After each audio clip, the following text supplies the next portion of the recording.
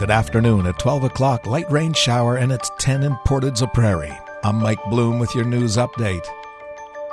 Manitoba hospitals are going to be collecting race, ethnicity, and Indigenous identity data starting on Thursday.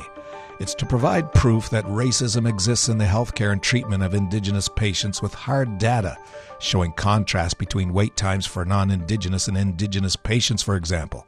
This will allow steps to more adequately provide equity for everyone.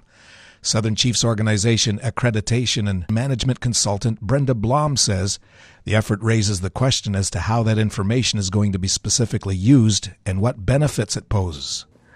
With that said, anything outside of those parameters that have been agreed upon would be the strict ownership of the First Nations and cannot be used in agreement, through an MOU for anything but those objectives. Learn more about the story at Portage Online.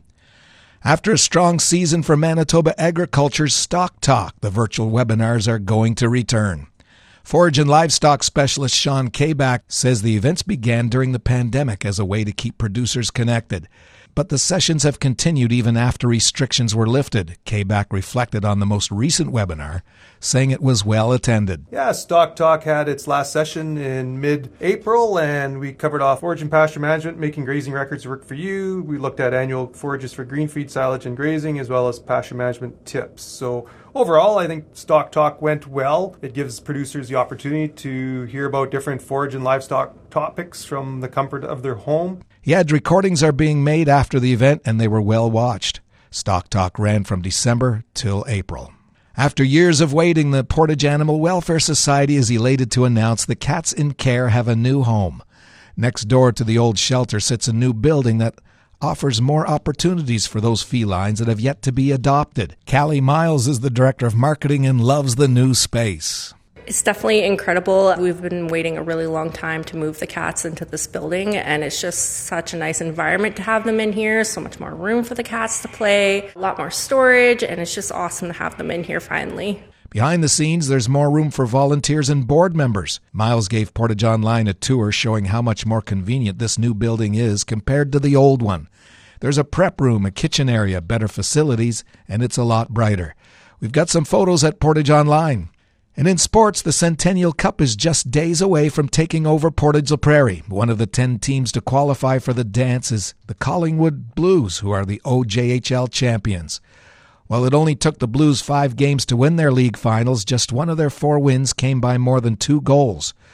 Head coach Andrew Campoli believes this will bode well for them heading to the Centennial Cup. You want to win a championship, you have to win 2-1 or 3-2 hockey games. They're 1-goal hockey games. I don't think you'll ever get into a series in the finals where you're a 4-5-0 game. I think every team is close because us and Trenton, we both battled hard to get to that final series. So there's a lot on the line. There's a lot of emotions and energy that's tied into that. So if you want to win a championship, you got to win tight games. The Blues will play in the first evening game at the tournament on May the 11th when they battle the Steinbach Pistons. And that's your local news.